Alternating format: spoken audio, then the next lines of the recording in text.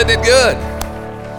You know, last week Jan and I were just in Birmingham assessing some couples on Tuesdays and Wednesdays, and we had a great time. Just great people, great couples. Just God's doing great things all over the world. Let me just stabilize your heart right now, folks, because when things happen like what happened in Paris, we have a tendency to get shook up and then transfer that fear over into our own personal lives. What if that was? What would happen here? And we need to be wise in what we do, but we cannot let fear grip us. And so the way that I overcome fear is I realize what powerful things God is doing. He's doing major, major things. Look, let me tell you something. When Pakistan opens up to the gospel in a powerful way, things are happening. When 12 million Muslims transfer to Christianity, something great is happening. When there are churches that are built in Africa that hold over 1 million people per service, something great is happening. So we can't get our eyes just on the terror. We must get our eyes on the Jesus. Come on now. And you understand that? And so don't try to protect your comfort zone. Praise your Jesus. Hallelujah. Come on, America, let's do that. Let's believe the Lord. And it's kind of ironic that we would be in a series on No Fear November, but that's what we're talking about, because fear comes in all kind of different ways. And sometimes people are not fearful of terror. They're just strong, they're just bold. That doesn't bother them, but there's other forms of fear that come in and that cause all kinds of problems. And we started last week dealing with fear, talked about fear of the future. Today we're going to deal with fear of rejection, which, by the way, is real, which probably hinders and hurts and commands attention from people more than any other form of fear. We said that the baseline of fear for most people is the fear of the future. But then as we looked at it, you know, we just named a few things. People fear loneliness. They fear transition. They fear marriage. Some fear launching. That's why a lot of young people are not launching from their parents' home now. They fear that they don't have the ability to get out and do what needs to be done.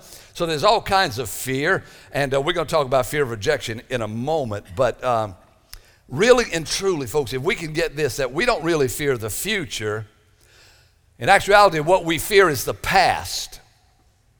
We fear what has happened to us in the past. And we say, you know, I don't want to go through what I went through when I was a little kid. And worse than that is that we do what I call transfer fear. And that is that we see something in somebody else's life that has happened, and then we're fearful that that might happen in our life. And when that begins to happen, fear begins to multiply. And all of a sudden, we're just stagnated. We're actually in bondage, and we should be no longer a slave to fear. Because fear is a taskmaster that you really don't want to live under all of your life. So, you know,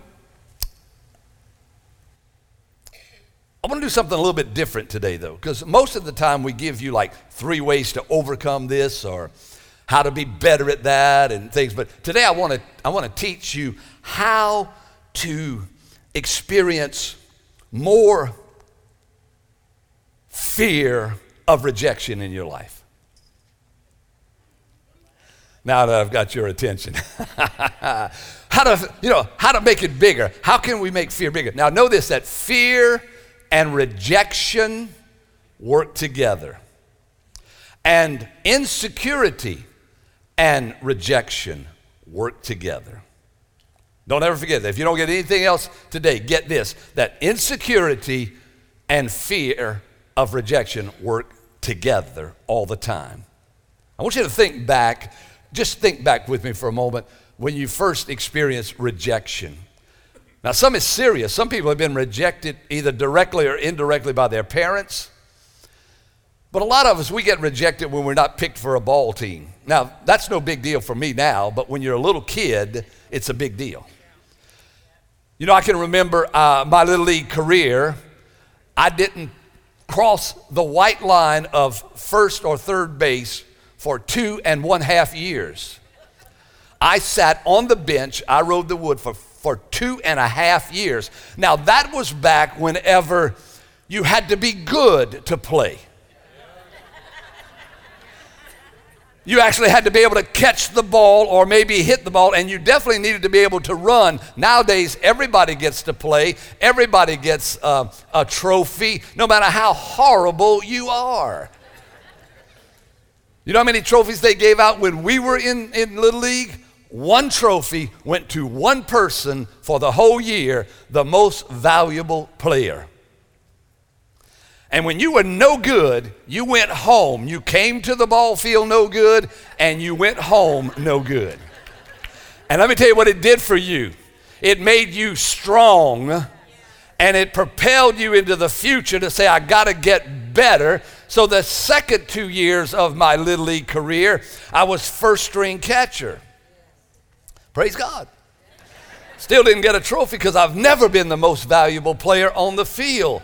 But sometimes people feel rejected, and that happens. And all of us, in one way or another, have had to work through rejection. The word rejection simply means to throw back. It means you're moving forward, and all of a sudden you're thrown back. Maybe you've been rejected on the job or things like this. I read an article this week about Meryl Streep. She was, she's an actress. If you don't know her, I don't know where you've been living all these years. But anyhow, She auditioned for King Kong to be the little blonde lady that King Kong carried up and down the building, and the producers told us, you can't, we don't want you, you're too ugly. Wow, bam. Well, she went back and studied things out. She's still the same looking woman, but now she's got 19 Academy Awards, so somebody missed it, huh? And so she rebounded from rejection with 19 Academy Awards. I thought that was really, really cool, but we're rejected in all kind of different ways, and we fear rejection, and we don't want to be rejected how we were when we were a little kid. We don't want to be rejected by that girl ever again. Come on now. We don't want to commit because we're afraid we're going to get rejected. We'll share with you the last week of this series on the fear of commitment. But I want to look, and we're going to increase our fear of rejection now. You ready for that? Are you ready to increase your fear of rejection? And really, I want to use as a base for our message today the story of Samuel, the prophet of God in Israel in the Old Testament, and Saul, who became king, the first king of Israel in the Old Testament. And it goes this way.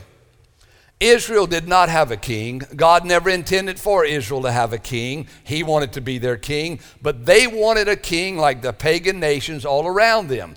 And they just would gripe and moan and groan and gripe and moan and groan until finally God said, okay, I'm going to give you a king. And so he spoke to Samuel the prophet, and he said, I want you to anoint a man to be the king of Israel. They've rejected me. See, God understands about rejection. They've rejected me as king, so I'm going to give them second choice, which is their first choice.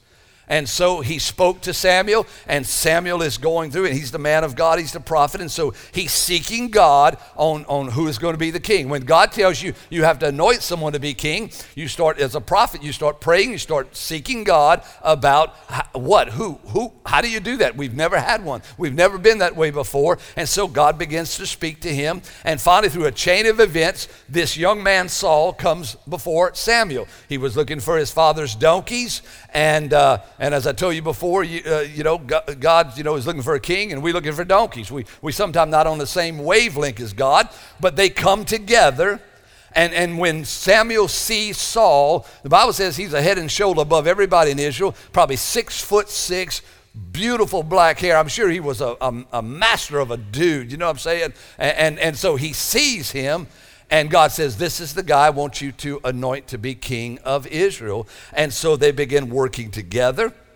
And Saul is encountered by Samuel. And Samuel says, Saul, you're going to be king of Israel. Now that's a major thing. That'd be like somebody coming up to you, like a prophet coming up to you and saying, John, you're going to be president of the United States. You might not do that bad, you know what I mean? Considering all things considered. But Saul countered with this. When Samuel told Saul, you're going to be king, he, instead of saying, wow, that's amazing, and just, humbling himself, he counters back. He says, how can that be? He said, how can I be king of Israel? I come from the smallest, the ruddiest little bitty tribe of Israel. I mean, we like nobody. I'm nobody. My daddy's, we nobody. How can that be? And it's sort of like a misconception because it could be misconstrued as humility, But in actuality, it was actually insecurity that bred rejection. Saul lived in rejection nearly all of his adult life. Insecurity breeds rejection. Don't forget that. And so if you want to know how to, make fear of rejection larger in your life, I'm going to give you 4 things. You ready? Number 1, you want to grow rabbit ears. You want to grow rabbit ears. Now, I'm not talking about that little apparatus we used to put on top of our television. Some of you older people will understand. It's like a little round thing that had these 2 little antennas sticking out. And you would screw it into the back of your TV, and usually somebody had to stand there and kind of hold it, and finally, we'd make Jordan do that. Hold it right there, and I just stand there so we can watch the program. And but that's not what I'm talking about. I'm talking about a baseball term that really helps us to understand this. If a player or an umpire ever gets rabbit ears, it means they listen to the crowd. When an ump, and you'll see it all the way from T-ball all the way through the majors, there's always the crowd of people who can do better than the ump. Hollering things like, "Hey, Blue, where did you go to school? Oh, you didn't? Hey, Blue, did anybody show you what a strike is? Hey, Blue, your mama is in trouble," or whatever, just constantly speaking to him until finally he grows rabbit ears and he starts to listen to the crowd, and then he can't make one decent call, especially in Little League ball, high school ball. Just don't fuss at the ump. Go to school, put on an ump uniform, and see if you can call the strike coming at 96 miles an hour at you. I don't see how they do it. But anyway, grow rabbit ears. Or that right fielder who's, he made a couple of errors, and so his own fans are just taunting him. "What's happening, bro? They need to sit you on, this is, you this, you that," and they start hearing, and then they can't perform. That's what growing rabbit ears is all about. So Samuel comes in. He wants to anoint Saul to be king. So in a private meeting, he anoints Saul to be king privately. Remember this, God will always do something privately in your life before he'll do something publicly. And so Saul, he has a life change. Look, when you're anointed to be king by a prophet of God who's not one of his words ever fell to the ground, something good happens in your life. And so Saul's life is changed. And we pick up the narrative in 1 Samuel chapter 10. Verse 10, and it says, "When Saul and his servants arrived at Gibeah, they saw a group of prophets coming towards them. Then the Spirit of God came powerfully upon Saul, and he too began to prophesy. And when those who knew Saul heard about it, they exclaimed, 'What? What? Is even Saul a prophet? How did the son of Kish become a prophet?' He wasn't a prophet. He was chasing donkeys one day. Next day, he's a prophet, and things happen that way many times with God. So the people began to talk about Saul. In other words, what's the big deal? He's a prophet? No, I don't think he's a prophet. Oh, you a prophet, Saul? What? You're a prophet? And so we keep going in verse 12. And one of those standing there said, "Can anyone become a prophet, no matter who his father is?" Remember, Saul said, "We from this dinky little family." And so that is the origin of the saying, "Is even Saul a prophet?" Let me tell you something. Haters are going to hate. You know that? Haters are going to hate. And it is amazing what comes out of the woodwork when you get a promotion. You're on the crew with the guys on the job, and next thing you know, you are now promoted to crew chief, and guess what you have? You get a raise in pay. You might get a little bit better hours, but you get a whole truckload of rejection. Who are you? Last week you were working with us in the bottom of the boat, and now you're walking on the deck telling us what to do. But that's the way it goes. Haters are going to hate. They're always going to come at you. I remember the night that I was, how can I put it? The men of our church years ago in Gonzales, we didn't vote. We were not a voting church, but it came time for me to come on staff. And so my pastor, he pulled one on me. He said, "Van, I'll tell you what, I know that God has spoken to me for you to come on. I know he's spoken for you to come on. You're going to come on, but before you come on, I want to have a meeting with the men, and I want to see what they think about you."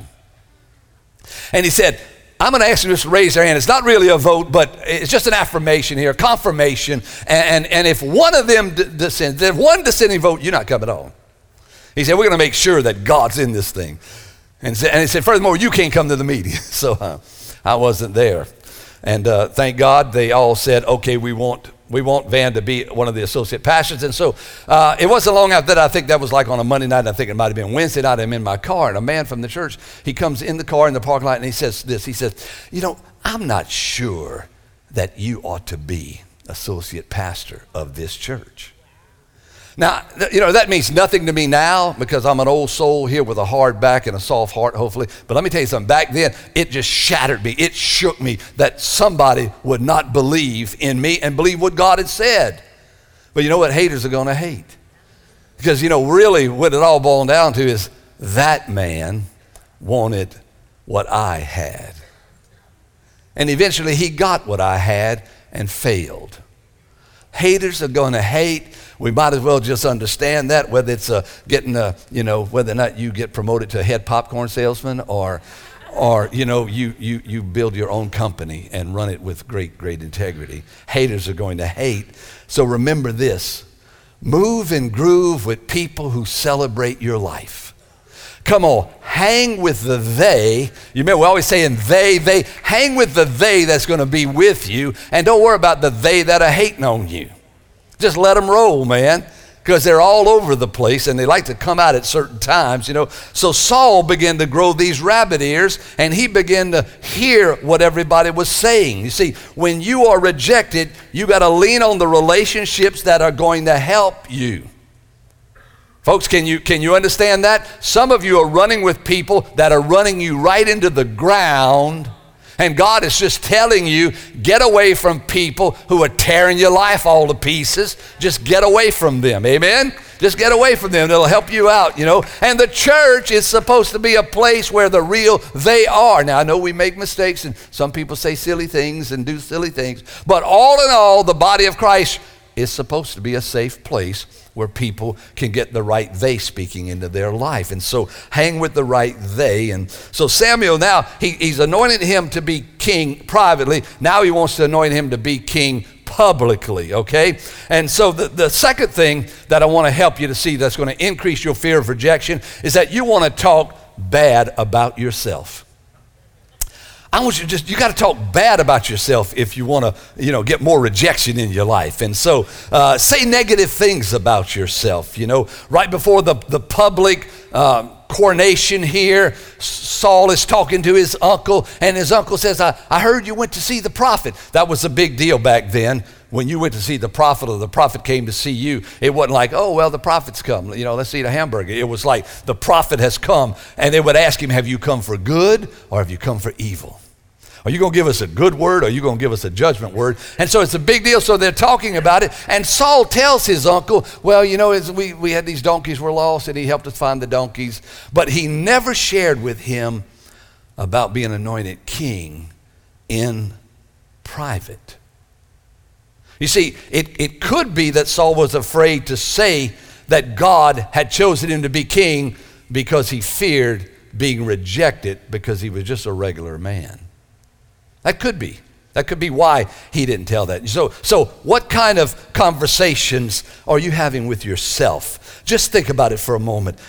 What conversations are you having about yourself?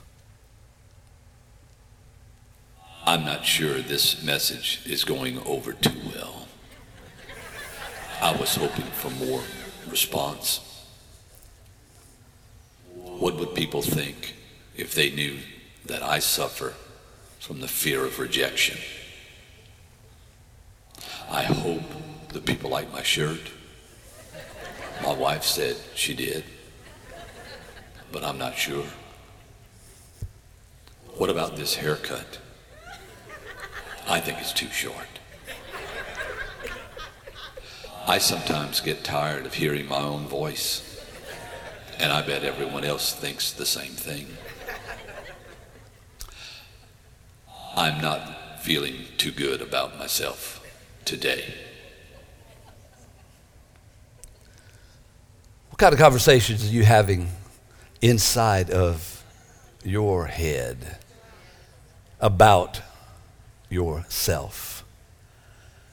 These conversations will just breed more and more rejection in your life. You know, I have had problems too. You know, I'm just a Cajun from Gonzales, Louisiana. And I have a high school diploma. I have no Bible college. I have no university training. I don't have a diploma on my wall.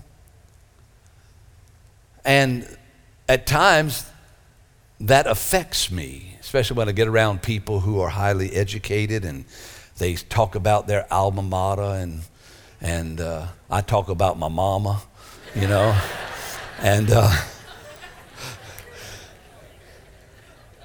I talk about being debt-free and they talk about their student debt.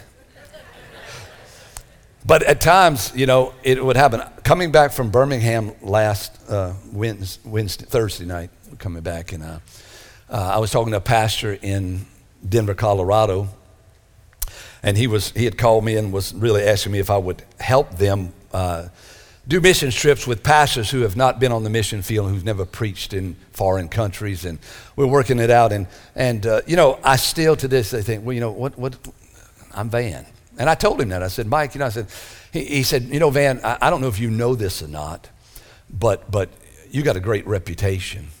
And the way that you've taken a church and turned around now 3 locations, and he said, you just got a lot of influence, and people think highly of you. And, you know, I never thought that. I said, well, Mike, I appreciate those words because I often just think of myself as Van from Gonzales. And he just built me up, you know, just an amazing word. He's like the real they. And it helps me to venture out, because if I think too little of myself, I will never be able to help the people who I really am able to help. I'm able to help people. And so, you know, I can't speak bad things about myself. And so many of you are like me. You just think so little of yourself. Some of you really hate yourself. And that just breeds rejection, because what we think is what we say. So what are you saying about yourself? Some people say, I'm stupid. And I wrote them down. Nobody likes me. I don't really have a friend. I'm not very confident. I'm not really educated. I think I'm going to fail. I don't think I can handle that position. Why would anybody want to follow me? I can't do that. Others are better qualified. I've made mistakes, many mistakes. People have talked about me. I'm not sure God is even for me. If those are the kind of things that are going through your mind continually, today we've prayed, Jan and I, that this thing ceases once and for all. That we no longer think of ourselves as just who we have been, but we need to think of ourselves as who we are. I am a child of God. Hallelujah. And if God has accepted me, man, who am I to reject myself? So next comes this inauguration. It's everybody's set. Everybody's there waiting, and they announce Saul, and they can't find Saul, and they look for Saul, and everybody, where's Saul? Where's Saul? We don't know where Saul's at. And so finally, they say, well, he's back there behind the baggage. He was hiding. This big dude, already been anointed privately, already prophesying. He's hiding behind the baggage, and that's where most people hide. They hide behind their baggage of what they once were, instead of looking at who they are now, and especially what they will be in the future. We look at the baggage of our failures in the past, and we don't want to get up and try again, because we don't fear the future, we fear the past. So they find him. He's hiding behind the baggage, and they anoint him to be king of Israel. Now, after the inauguration, Saul goes home. It's not like he goes to the White House or to the throne. He goes home, and in the 10th chapter, the 26th verse, when Saul returned to his home at Gibeah, a group of men whose hearts God had touched went with him, which is good. That's the proper they. But there were some scoundrels, oh my, scoundrels, who complained, how can this man save us? And they scorned him and refused to bring him gifts. and Saul ignored them. It could be positive that he ignored them, but it also could be very, very possible that he didn't want to engage them because he still feared rejection. And rejection, that fear of rejection, stifles us from even confronting things that we need to confront. And so the fear of rejection stifles us. The third thing we want to do, if we're really going to breed some good, strong rejection in our life, fear of rejection, is that we want to toot our own horn. We want to blow our own little horn, a little tune, toot our own horn. In the 13th chapter of 1 Samuel, soon after this, Jonathan, that's Saul's son, attacked and defeated the garrison of the Philistines. The news spread quickly among the Philistines, so Saul blew the ram's horn throughout the land. All Israel heard the news that Saul had destroyed the Philistine garrison at Geba. Saul had done it, but in actuality, Saul did not do it. Jonathan is the one that did it. So if you want to keep this fear of rejection, if you just want to get it, just keep tooting your own horn. Toot your own horn. Saul was so insecure, feared rejection so much that he couldn't even give credit to his own son that he had raised up. Instead of saying, I am so pleased with my son, I am so excited that he's taking a leadership role, Saul had to toot his own horn. Insecurity always takes credit for everything because we have to have the one-up on people. We have to be in the front. It's like, look at me, how great I am. Anytime you have to toot your own horn to make it up one more rung on the ladder, you are insecure. The Bible says, let your gift make a place for you. And the Bible also says in Proverbs, basically, this is the interpretation, don't toot your own horn, let somebody else toot it. Let somebody else say something great about you. People who have to have a one-up always are insecure people who fear rejection. Number 4, you want to go by your own feelings. Go with your feelings. If you want to really get into this fear of rejection, go with your own feelings. Man, let's get our feelings really tied up in this thing. Let's get our emotions. Come on, let's stir up our emotions. Assumptions. I just feel like someone doesn't like me. I just feel like you're rejecting me. See, I lived with that most of my life. Man, look, to such a degree that I created a system before I knew there were systems. I created an internal system to protect me against being rejected, but what it actually did, it actually began to destroy me. And this was the system. It was very simple, but very, very effective. I got the one up on you. I'd hate you before you hated me. I'd just look at you. And if you didn't look at me the way that I felt like you should look at me, I marked you and I didn't like you. I wouldn't get around you. I wouldn't talk to you. I didn't like you, and I didn't like people you hung around with because I knew if you rejected me, all your friends rejected me also. So you'd sit at the lunchroom table in school and you just hear these voices telling you how much people don't like. Young people, I understand that. You get a few pimples on your face or just one. You hear me? Just one. Your mom and daddy don't drive a big car like somebody else and they drive you up to school.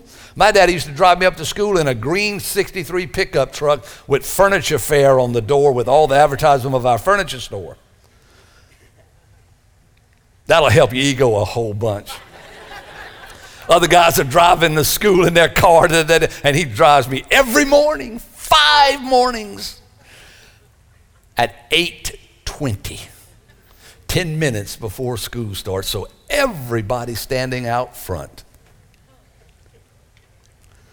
1 Samuel chapter 13, verse 11. There's a battle getting ready to take place. Saul is going to fight the Philistines, and he looks at things that are going on. They're not going the right way. People are deserting. The enemy is in array. He hasn't talked to the Lord yet. He's waiting on Samuel the prophet to come and offer sacrifices, and you can imagine the chaos that's going on. And so he goes to his feelings and he offers the sacrifice, which is unlawful for him to do. And then Samuel shows up right after that and asks him, "What have you done?" And this is what Saul said. He said, "When I saw that the men were scattering, and that you did not come at the set time, and that the Philistines were assembling at Michmash, I thought, now the Philistines will come down against me at Gilgal, and I have not sought the Lord's favor, so I felt compelled to offer burnt offerings." Again, here he is. He is afraid to be rejected. He's afraid to lose. He's afraid to make a mistake, and he's also afraid to wait on God.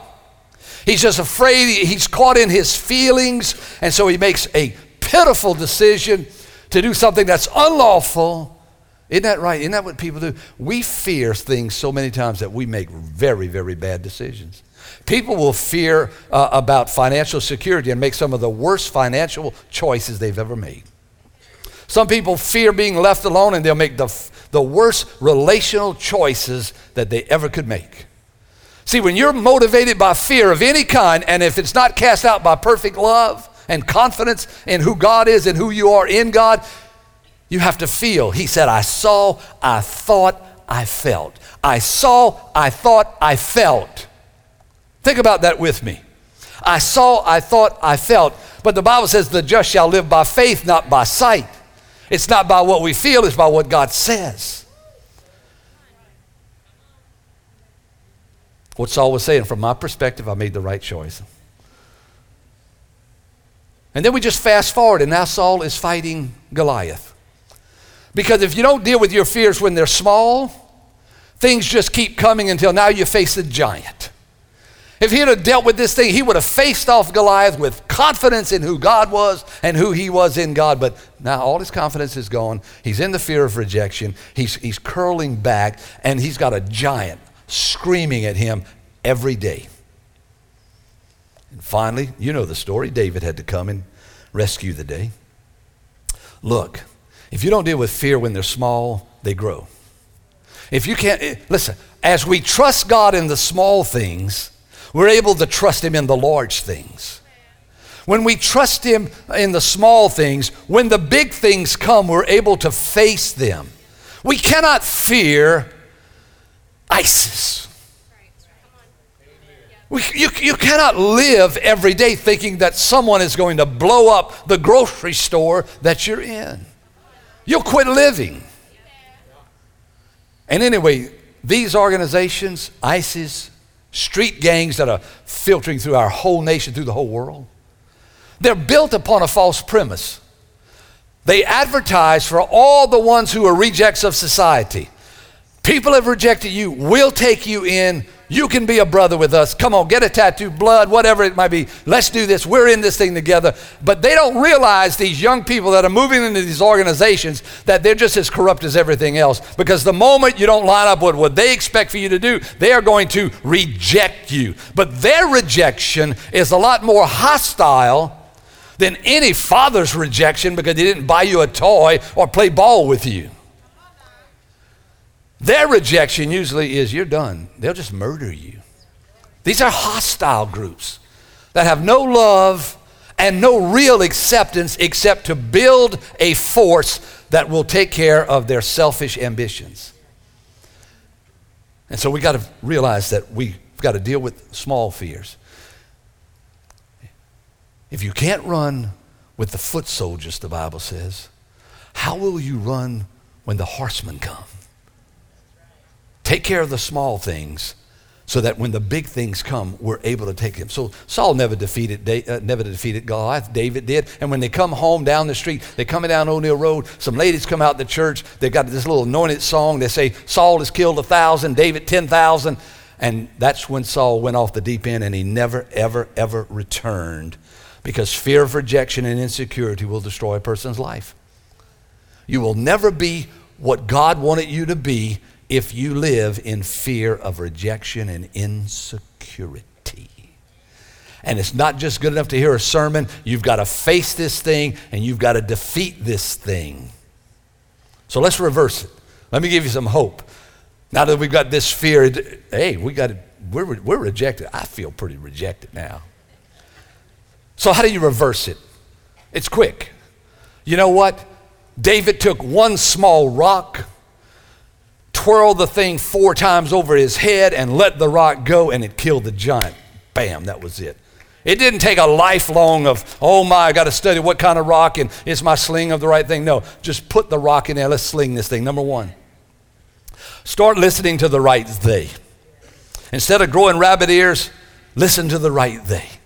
Get with people. Get in a small group. Get in relationship with people. We need to know people of God in relationship, and the only way you get to know people in relationship is in a small group. You never get to grow relationships in a large group like what's here right now. You get in, and you get the right they with you, man. I'm hanging with the right they. The guys at ARC, I was with Pastor Dino, who just did the video Wednesday. I'm with these guys. They're with me, man. They're for me. So when I get around them, I feel good. Come on now, we're a team. We're together. They'll hug you. They'll say, you're great. You're one of we love you. We're in this thing together. There's acceptance, not rejection. Get away from people who reject you and get with people who accept you. Number 2, start speaking the word of God over your life rather than speaking negative things in your life. In other words, I am more than a conqueror through Christ who has saved me. Nothing can separate me from the love of God. I am a child of God. I am the head, not the tail. I will succeed and not fail. If I fail, I will get up again, because the righteous gets up 7 times. God is for me. He's not against me. If God is for me, who can be against me? And we speak the word of God over your life. Speak the word of God over your life. Not, oh, I'm nobody, I'm no good. My daddy was a drunk and my mama, she's silly. You understand? We come from trash. I didn't have a good family life, blah, blah, blah. It's time to get healed of our past so that we can live in our future without fear. It has to, and perfect love does that for you. Number 3, compliment other people. Start complimenting other people. Say, man, you that is fantastic what you've just done there. You know what? A prideful person never compliments anybody else. Never. Because they're always thinking about themselves. And when somebody they know does something great, their insecurity rises up and robs them from being the blessing that God wants them to be. Man, you get a promotion, I say, yes, absolutely. Come on now. I'm with you, man. Instead of, well, I should have got that.